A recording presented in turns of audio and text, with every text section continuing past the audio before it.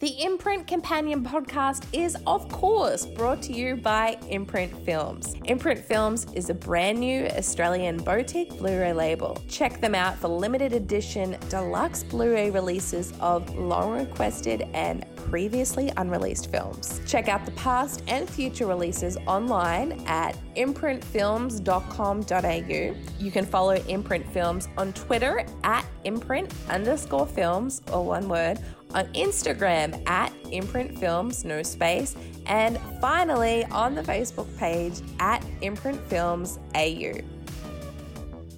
Let's do it, baby. Welcome to another Imprint Companion, the only podcast on the Australian internet about DVD culture. I'm your host, Blake Howard. In fact, I'm your co-host, Blake Howard. And joining me, as always, is a lord of Australian movie podcasts. He found Drago. He lured Ling. He's the Netflix film buffet and total reboot king. It's Alexi Toliopoulos. Hello, mate. Hello. It is my pleasure and my honor to be in the company of the Zodiac Chronicler himself. Well, here we are. We're here to unbox, unpack, unveil upcoming releases from Australia's brand new boutique Blu-ray label, Imprint Films. And we've got a cracker of a batch, Alexi. This is the first of two episodes on the March/April 2021 Imprint drop. We're talking Imprints 35, 36, and 37. The Gambling Fast starring Richard Dreyfuss, Let It Ride. The feature film debut of writer Jeffrey J.J. Abrams in Mike Nichols Regarding Henry, starring Harrison Ford, and the tale of Hollywood's original gangster, Howard Hawks' Scarface, a personal favorite of mine. Ooh, I know. I cannot wait. I've been dying to talk to you about a bit of Scarface because the total rebooters who've jumped the ship into both Imprint Companion and into 1 8 Minute Productions know your love of that movie, and it's really an iconic double, an iconic twofer in the total reboot universe, the Scarface. Absolutely. For now, they were the last in our reboot remake style of podcasting. I know. We've changed it up, and Scarface was the perfect one to put the freaking pin in it, baby. All right, well, what have we got today? What's the first film we're covering on this batch of Imprint Well, let's films? talk about Spine number 35. We're talking about Let It Ride. Excuse me, I'm taking a survey. What do you like? Horse number 2. The 4 horse. The 1 horse. I always bet on 5. Up yours. Thank you. Richard Dreyfuss is Jay Trotter, a man with nothing to lose, You finished with that? Knock yourself out, pal. but an uninterrupted losing streak. I don't deserve this anguish. There's a horse in the third race. The man just said that the only way this horse can lose is if lightning strikes. What do you like? You like the odds on lightning? I mean, really, I don't see why you people can't just watch the horses run around the track and not bet on them. Just let me win this one. On one great day, Jay Trotter, Richard Dreyfuss, has a chance to make all his dreams come true. Let It Ride is Trotter's motto. After learning about a horse arranged to come in first, he is determined to place a bet and then parlay his money. Trotter thinks he might have a chance to win a fortune if he doesn't listen to the advice of his friends. A funny assortment of characters who bring a new meaning to the expression "the odds," based on a novel by Jay Cronley, who also did Funny Farm and Quick Change. And also, Blake, I will tell you this is the only other film by director Joe Pytka. Do you know what his most famous film is? I know because you text me, Alexi, but tell the people who are listening. I was like, It's what? Freaking Space Jam. It's Mind-blowing stuff. It is. So firstly, if you haven't seen Let It Ride, it is a total, unbelievably wonderful farce about a band of degenerate, eccentric gamblers, led by Richard Dreyfuss, who is kind of a real lovable shitbag. And when he's playing a lovable shitbag, he's really, truly at his best. The novelist, Jay Cronley, who wrote this, his other film, Quick Change, is another iconic heist movie directed by Bill Murray, and that's like one of the only films he ever directed in his entire career. I cannot strongly recommend another film that has the same kind of farcical nonsense energy. They both totally would make the most banger of a double feature. But man, I'd never seen this one before. I put it on, and can I just tell you, it just took me on the funnest ride. I mean, it's just, sorry to be like really kind of like lame about that comparison, but it's so funny. It is really terrifically directed. The aesthetic is just washed out, depressive. Everyone's clothes look horrible. Everyone looks like they quite smell smoky. Everyone looks like they smell like bourbon and cigarettes. And I totally, that's one of the ones in this batch. I was literally like, run it back. I could watch that movie back to back. Absolutely. Such an awesome one. You had fun? I love this movie. This is such a surprise winner for me, but also kind of encapsulates what I think this batch is. Because I think this batch, I got to say it, is very weird. It's a weird assortment of 6 films. The weirdest that we've had so far. It kind of stands 100%. out a little bit because of its weirdness. A lot of movies that you would never expect to ever come into the conversation of like what should get a boutique physical media release. 100%.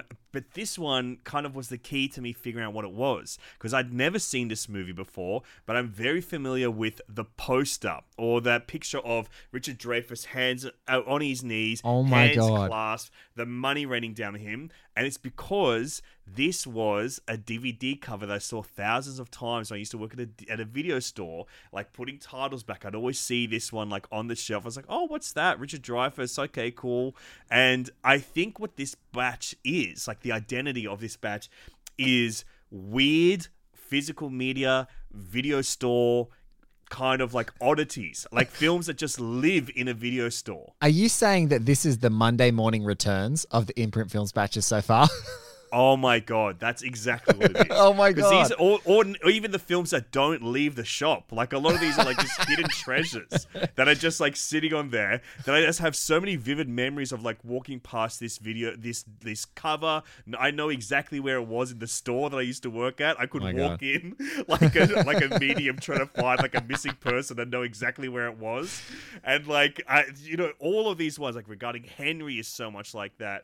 And I think all 3 in next week's episode, or the next episode of this podcast, are exactly that thing. Unbelievable. And I think this one is such like, it exactly encapsulates that feeling of like when you just stumble across something unexpected. You don't know, there's no buzz around this movie or anything, but it is such a fun ride. It is such a good comedy. Everyone loves a good gambling movie, and this is like one. I would put this at near top tier, like just a tier below like the all-time greats, because I think it's like interesting. It's weird. It's very funny. It has a monster cast. Oh, like this is like this is character actor central basically, because it's led by one of the all-time great character actors, Richard Dreyfuss, who somehow is a leading man. I don't know how that happens, but I'm so glad it did. We only have to thank Steven Spielberg, because he just he went all in on Dreyfuss, and that's why we live with him. We thank you, Stevie. We thank you, Georgie boy. You guys brought him out to us. But then you've got David Johansen, a.k.a. Buster Poindexter, as his like gambling buddy, who I'm always fascinated when David Johansen comes in from the New York Dolls. Like, when he's around, I'm like, man, he's entertaining. He's like a proper entertainer. Then you got Terry Garr, one of the all-time greats, in my opinion. And I love seeing her in a comedy like this. Jennifer frickin' Tilly, Robbie frickin' Hagrid Coltrane. Wait, we have to, like, firstly, Robbie Hagrid Coltrane, who is just amazing in this movie. He's great in this movie. He's just so great. But Jennifer Tilly of the World Poker Tour fame, who literally went on to be a degenerate gambler herself, which is just amazing. You then have Alan Garfield, ladies and gentlemen, who is in fact in The Conversation, FFC. Yes. It is absolutely. It is a wild movie. You've got a young Cynthia Nixon as well, of all people, from Sex and the City. Then you got Richard Edson from like Ferris Bueller's Day Off and stuff like that, playing kind of heavy. But also Tony Longo, who is like the all-time great heavy, does in fact a short film that is just, it's called like The Death of Tony Longo, and it's just like clips of him playing heavies in like direct-to-DVD movies, and they give him a character arc just using all these clips. So whenever I see him around, I'm excited. And it gives him one of the coolest Tony Longo moments in his entire career, because it's Tony Longo standing at the front, and he's like he's like the Hagrid of this movie. He's a giant standing at the front of the race crowd, and people go, "Get down in front!" And he goes, "Who said that?" And the whole crowd you can hear a pin drop. It's just, there's some really funny. if you want to get mad, so on this show, you're going to hear us gushing and trying to bring to light a movie that is absolutely worth your time and your money, and you should seek it out on physical media because we are lovers of the physical and getting physical with our media. Now, if you want to get really mad, go and read some of the reviews of this movie, Alexi, because I know, right? They are so off base. They're so like, oh, maybe we're making light of a subject that's too hard. Oh, I don't get the chemistry. And it's like, what are you talking about? This movie is a blast. It's telling you right from minute one that it is a complete farce, and you should take it that way. And if you've missed that it's a farce, you need to leave the cinema or leave your lounge room, and you don't get to watch it and enjoy it and have fun with it. This movie was a scream. And so many people, when I tweeted about it, watching it, and I know that you were watching it too, people were like reaching out going, man, I haven't seen that movie in decades. It had the major rounds in American cable, and they're like, people, and then it just disappeared off the face of the earth.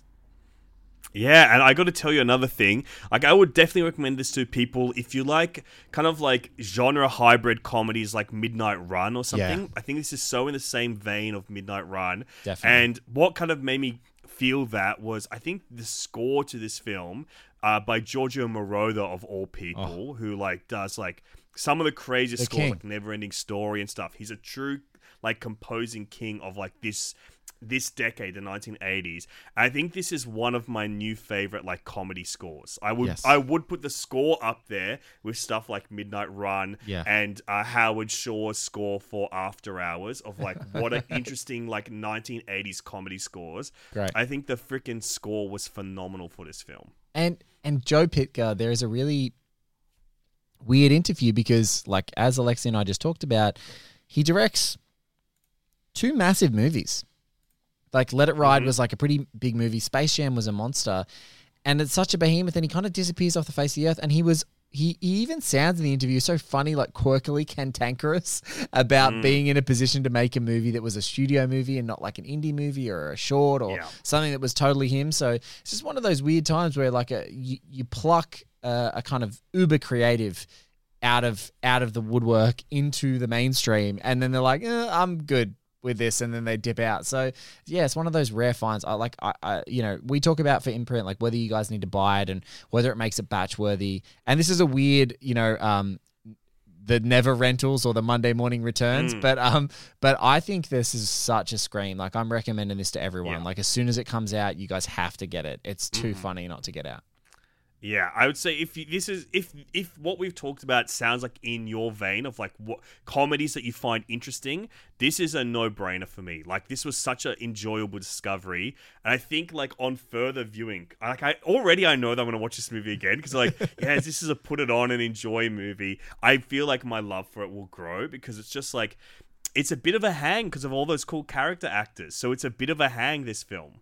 It's you nailed it perfectly when you said like it's got that Midnight Run quality, which is a huge compliment from Alexi, and it's true because Midnight Run only gets funnier when you know the lines. Like, the more that you know every line of that movie, the funnier it is, because every single time that Robert De Niro's Jack calls himself Alonzo Mosley, and then people start saying that they've met him before, and poor Yaphet Kotto has to explain. It just gets better and better. So I think it's got that quality too. Yeah, it's definitely a ripper. Absolutely. All right, well let's dive into something that is slightly more different, more quirky, but nonetheless, it's probably out of this entire bunch, except for Scarface, the most well-known and recognizable title. And I would argue probably exactly as you said, probably the most recognizable cover if you're in the DVD shop, and introduces one of the most prominent filmmaking forces in Hollywood today. It's regarding Henry. Call my wife and tell her I can't make dinner at 7:30. We find for the defendant on all counts. Yes. Success made Henry Turner's life perfect. Give me a break, will you? I just want a pack of cigarettes. Fate Henry, I know you can hear me. made it something more. Cardiac arrest caused lack of oxygen to the brain. It's going to be a long, tough rehabilitation. I'll be your physical therapist for the remainder of the evening. All right. In some ways, he's starting from scratch here. You're stepping like a natural man. Go ahead. Little loop, cross over. How did you learn to do that? You taught me. Such a shame. I mean, he was so good. You've got a life back at home with friends and family and everything you could ever want. They love you. They're going to take care of you. So Henry Turner, played by Harrison Ford, is a successful but ruthless New York lawyer who needs to win at any cost, even at the expense of time with his family. But a single gunshot to the head brings Henry's fast-track rise to a dead stop. And he's incapacitated. He's got no memory of the life he used to lead, and he's essentially starting over. And he's about to learn some hard truths about who he is. Alexi, what was it like watching Harrison Ford get shot in the head and live? This was a truly bizarre movie. This was... I had known about this movie forever because it's Mike Nichols. I had seen the freaking cover on the walls. I have vivid memories of picking up this DVD and just going like, what the frick is this movie? Because I'm like, Harrison Ford, Mike Nichols, then later finding out J.J. Abrams as well. I'm like, what is this? I always made fun of this title. I'm like, this is the worst titled movie of all time. One of the worst. Regarding Henry. I'm always thinking about Regarding Henry. What the fuck is Regarding Henry? And just like, who the fuck is Henry? And what is he in regards to? And now seeing the movie, I know what it's in regards to. It's in regards to his condition because he got shot in the head by freaking John Leguizamo in the first 10 minutes. And he's trying to come from comatose back to, like, you know, walking, talking, regular person. And walking, talking, able-bodied person. And this is so weird. I also remember, like, having the DVD in my hand, like, back in the day, like, when someone would return it, and it's going, like, let's get regarded in here. Let's get regarded in here. Just because I'm like, what is this? Who calls a movie Regarding Henry? But not bad. One Jeffrey Abrams. One Jeffrey Abrams calls it that. That's what he does. And he's in the movie as a little delivery boy. A little like super awkward delivery boy. He's so awkward that you're like, it must be the writer. There's no way it's not. This guy paid his way to get a cameo in this. But I actually did not mind Regarding Henry. After everything I said, like making fun of it for like a majority of my life, I genuinely had a good time with this very weird movie because I think it does have a good cast. You've got like Bill Nunn playing a prominent role. You've got Annette Bening playing his wife. Annette Bening is like, totally wonderful in this movie. Fantastic. It's pretty moving. Like, it is a genuinely pretty moving movie. And Harrison Ford does not get enough praise as a dramatic actor because he mainly, you know, does blockbustery thriller action movies. Yes. So every now and then when you get this drama Harrison Ford, it's interesting. Like, he always brings something interesting to the role, and I think that this might be like one of the most interesting performances he's ever done. Yeah, his other big... When you need mealtime inspiration, it's worth shopping Kroger, where you'll find over 30,000 mouth-watering choices that excite your inner foodie. And no matter what tasty choice you make, you'll enjoy our everyday low prices, plus extra ways to save, like digital coupons worth over $600 each week. You can also save up to $1 off per gallon at the pump with fuel points. More savings and more inspiring flavors make shopping Kroger worth it every time. Kroger, fresh for everyone. Fuel restrictions apply. Dramatic roles that kind of put him on the map are two Pakula movies. And of course, Someone Like Myself is so in that Pakula world. Presumed Innocent is one of his greatest roles. I mean, he does a role with Peter Weir in Witness. Sorry, not in Witness, rather in Mosquito Coast. And then he does Witness as well. He's a really terrific dramatic actor. And I think this movie, it's really funny because the whole point of this movie, I guess, is that like, when you kind of give yourself, you get a choice, right? You get a choice in your life to accept who you are as it is and just like, that's it and I'm never going to change. But this guy like it's like if Jason Bourne got found on the side of the water and was just like, I'm never going to find out who I am. I'm good. And then just like went and worked at a supermarket. Like, that's what's so weird about this movie is that he's not... There's so many like bombshells that like come zipping past him and he's just like, no, I just want to be a dad. I just want to be this new guy. I just want to be this guy that is like 10 minutes old. Absolutely. It's kind of interesting because I think, like, you know, Mike Nichols is a master director. I think when this movie is cooking, you're like, there's a master in the kitchen here. But I actually would say it's the script that kind of lets this movie down because it does lack that. And, like, I think Mike Nichols finds some of the nuances that you would want from a film by him. But I think, like, the script is just still very, like, straightforward down the line, quite predictable. That kind of, like, stops it from becoming even like another lesser Mike Leigh film from this time period, which is like Emma Thompson's Wit. I think it doesn't even quite reach that level. Yeah.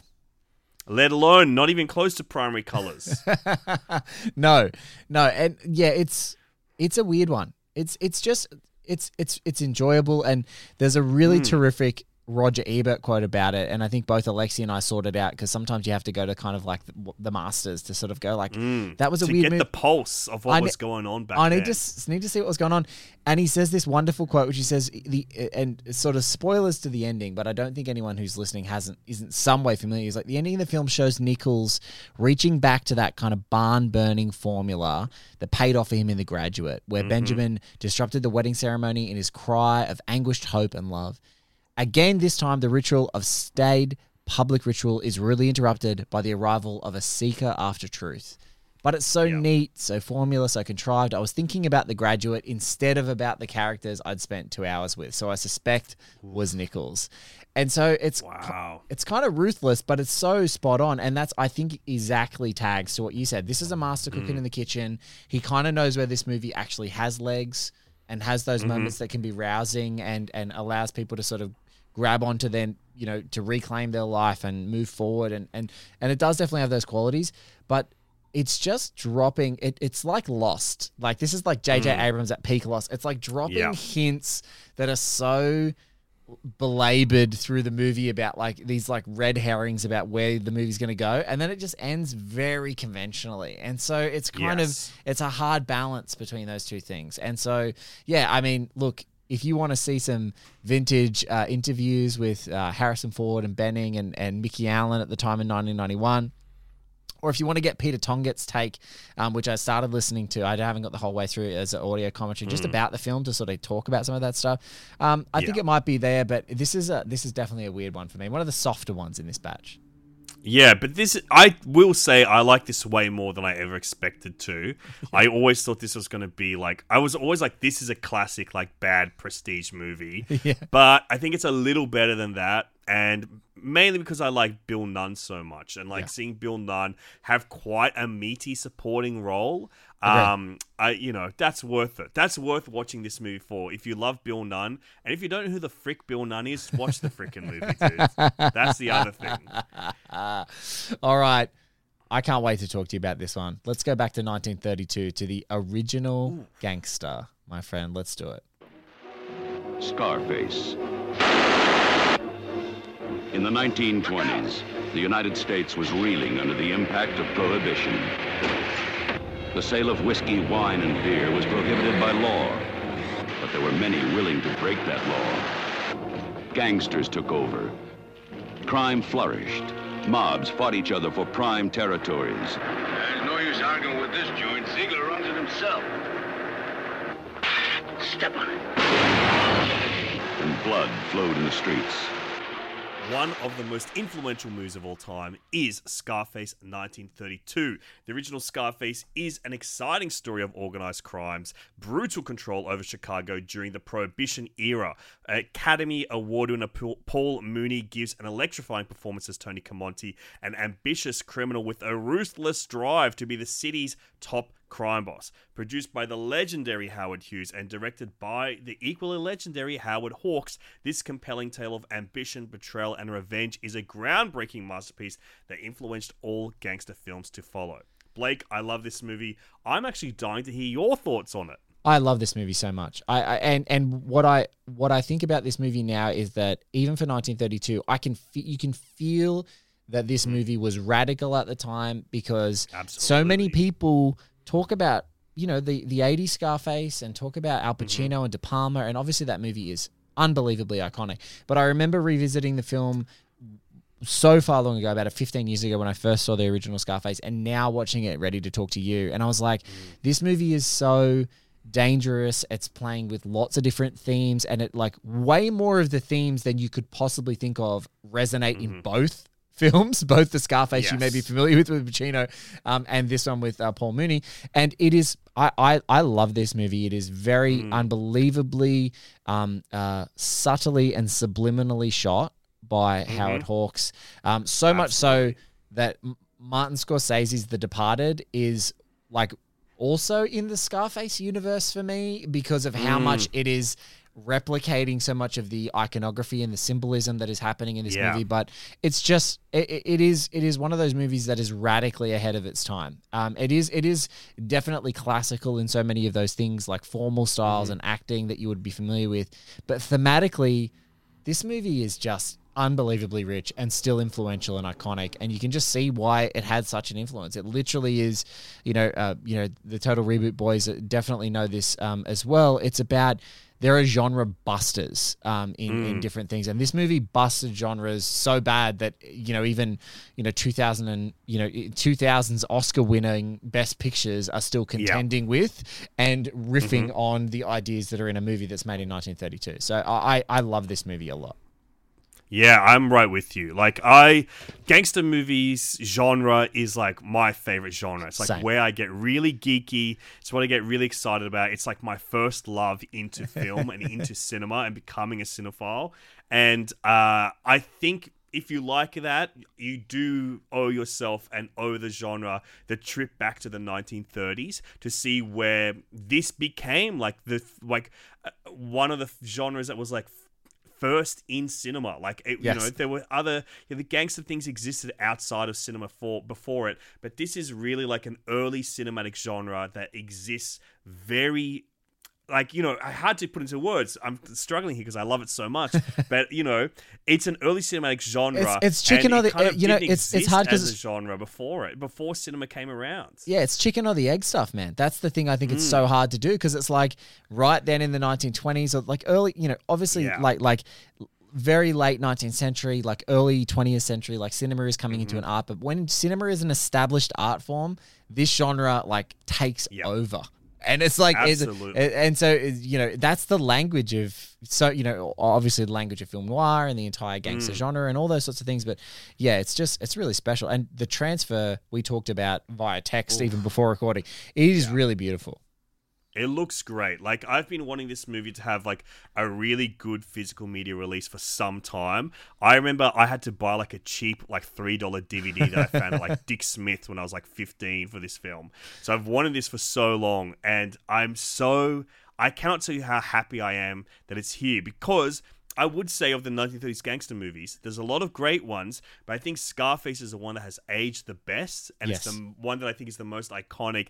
But because it's United Artists, not Warner Brothers, and Warner Brothers was like the iconic gangster studio at the time. Like they produced all the gangster pictures, all the ones that became iconic, except for this one and a couple of others. But I think because of that, it's kind of just disappeared. Apart from having like a big remake, it kind of disappeared. It hasn't this version of it hasn't had like a lush re-release or as excitement. It's all the people like Scorsese and De Palma that have like kept it alive like for this movie. So it's like such a rare treat to like see the best one like come back like this and look this beautiful, be in a box this nice with like loaded with special features as this is. So good. Which is, I cannot believe that I finally got it. Like, it's so exciting. But also, the thing about this one that makes it the best is this genre is all about being ripped from the headlines. Like, and this one is so much like, they take so much from Al Capone. They take so much from his life and so much of like his notoriety and like build that into a film that is very tonally interesting. Like, there's weird humor in it. There's like physical gags. There's stuff that's very scary and stuff that I would consider like very violent or strikingly scary in like a menacing gangster kind of way for an old picture like this that I think still hold weight and still hold value today. Yeah, that's what I mean. It's like it is quite radical. Like it just that's the best way to describe it. That's why I guess the filmmakers at the time were getting so much scrutiny from the studios and from obviously this is peak Hays Code time of making sure that and having to and for the Hays Code, if people aren't familiar, it was basically a set of rules that Hollywood at the time sort of for many years had to adhere to that to make sure that their films weren't basically hurting the public, hindering the public, or saying messages that are antithetical to the values of the country. And under that banner was a lot of, sexual repression and a lack of being able to do any kind of anything kind of violent. And as that Hays Code kind of dwindles away and then kind of dies in the late 60s, you see that explosion of what becomes New Hollywood. But this is one of those films that is really towing the line. In fact, I think it pushes the line and steps over it a couple of times in this movie. And it's like 1932, and you're like, wow, they got away with that? Like, that's so cool. I like it. And one of the cool things about this box set or this release is that it has multiple versions of the film. And so basically what the versions are is that they had to tack on a new ending at some point. So it released theatrically the way they intended it, but it had a scroll at the start of the movie where they're like, this movie is telling you gangsters are bad. And then you watch the movie go, that's not what this movie's doing whatsoever. No. The movie doesn't do that.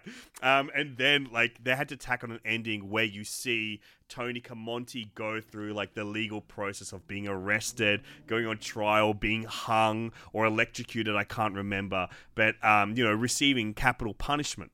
And they have the original version that doesn't have that ending where he dies in the fight, much like the Scarface that everyone's familiar with. But then they also have this one where he goes to through all the punishment. So it's kind of amazing to finally get both those versions like this.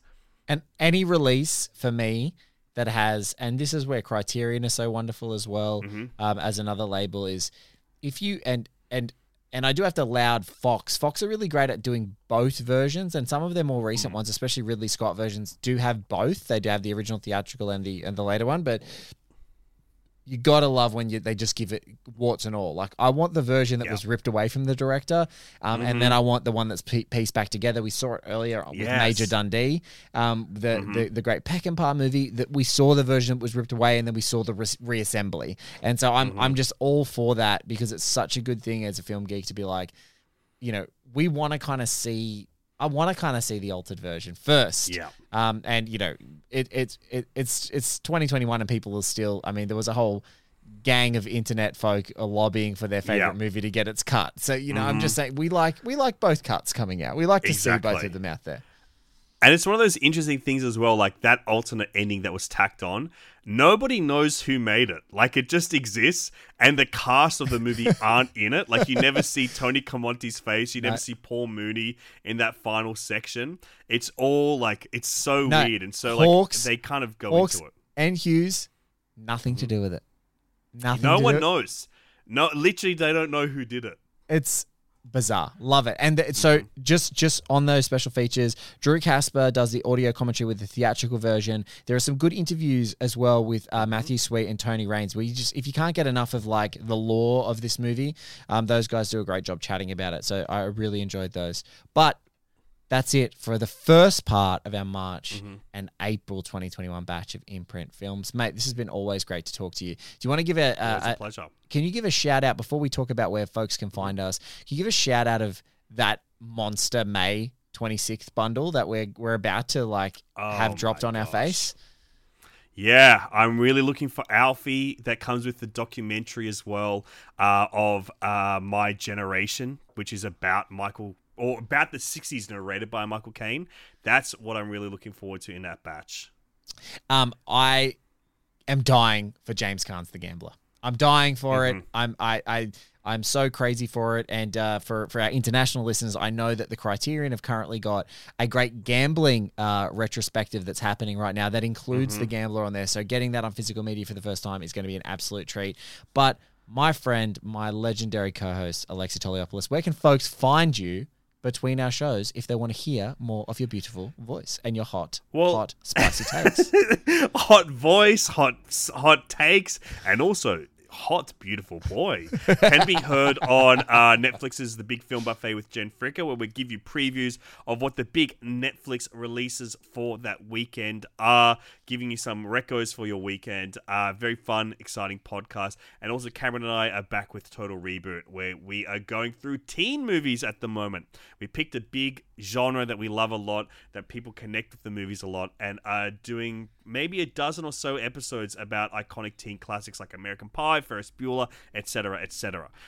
Blake, what have you got happening at the moment? I'm neck deep into Zodiac Chronicle for One Heat Minute Productions. Also popping up are some great episodes of Miami Nice, because we are continuing to find incredible filmmakers and film buffs and artisans who just, I mean, they're just fiends for mojitos, just like me and my great co-host Katie Walsh. We can't get enough. If you want to find anything that we're doing, that I'm doing, it's just all on oneheatminute.com, and that will lead you off into all those other things. But Alexi and I, this Imprint Companion is part of a suite of podcasts that Alexi and I are now going to be doing called A Serious Disagreement, which will cover all physical media stuff that we talk about. We've got the Imprint Companion that will cover Imprint specifically, but there has been a bit of When Harry Met Sally. I'll have what she's having with some of our great physical media producers around the place that are wanting to get us to chat about their great stuff, and we are looking forward to chatting to it with you and with each other. But we will say that Imprint Companion will remain pretty much unchanged, but there will be a few extra episodes here and there in Serious Disagreement where we'll be talking about other great physical media pieces. Because we freaking love DVDs and Blu-rays, dude. That's the truth. We love them. We love them. We love physical media. We love touching things, love smelling the cases. We love slipped cases. We love the smell of it, the taste of it. And we love the sound of it. And Absolutely. You, hopefully, have loved the sound of this podcast.